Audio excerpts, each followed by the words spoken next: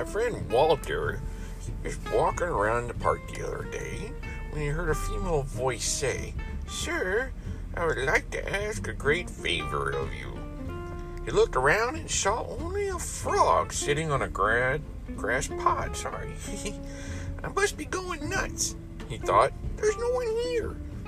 The voice then said, "Please, sir, please help me." Again, all he saw was the frog, looking straight at him. "Who said that?"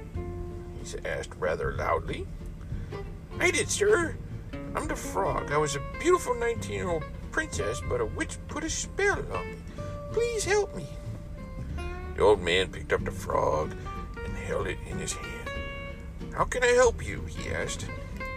"The only thing that will break the spell is to have a man kiss me in the mouth.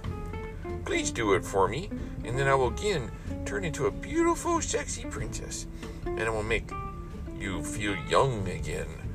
I will make great love to you." The man closed his hand about the frog and stuffed it into his pocket.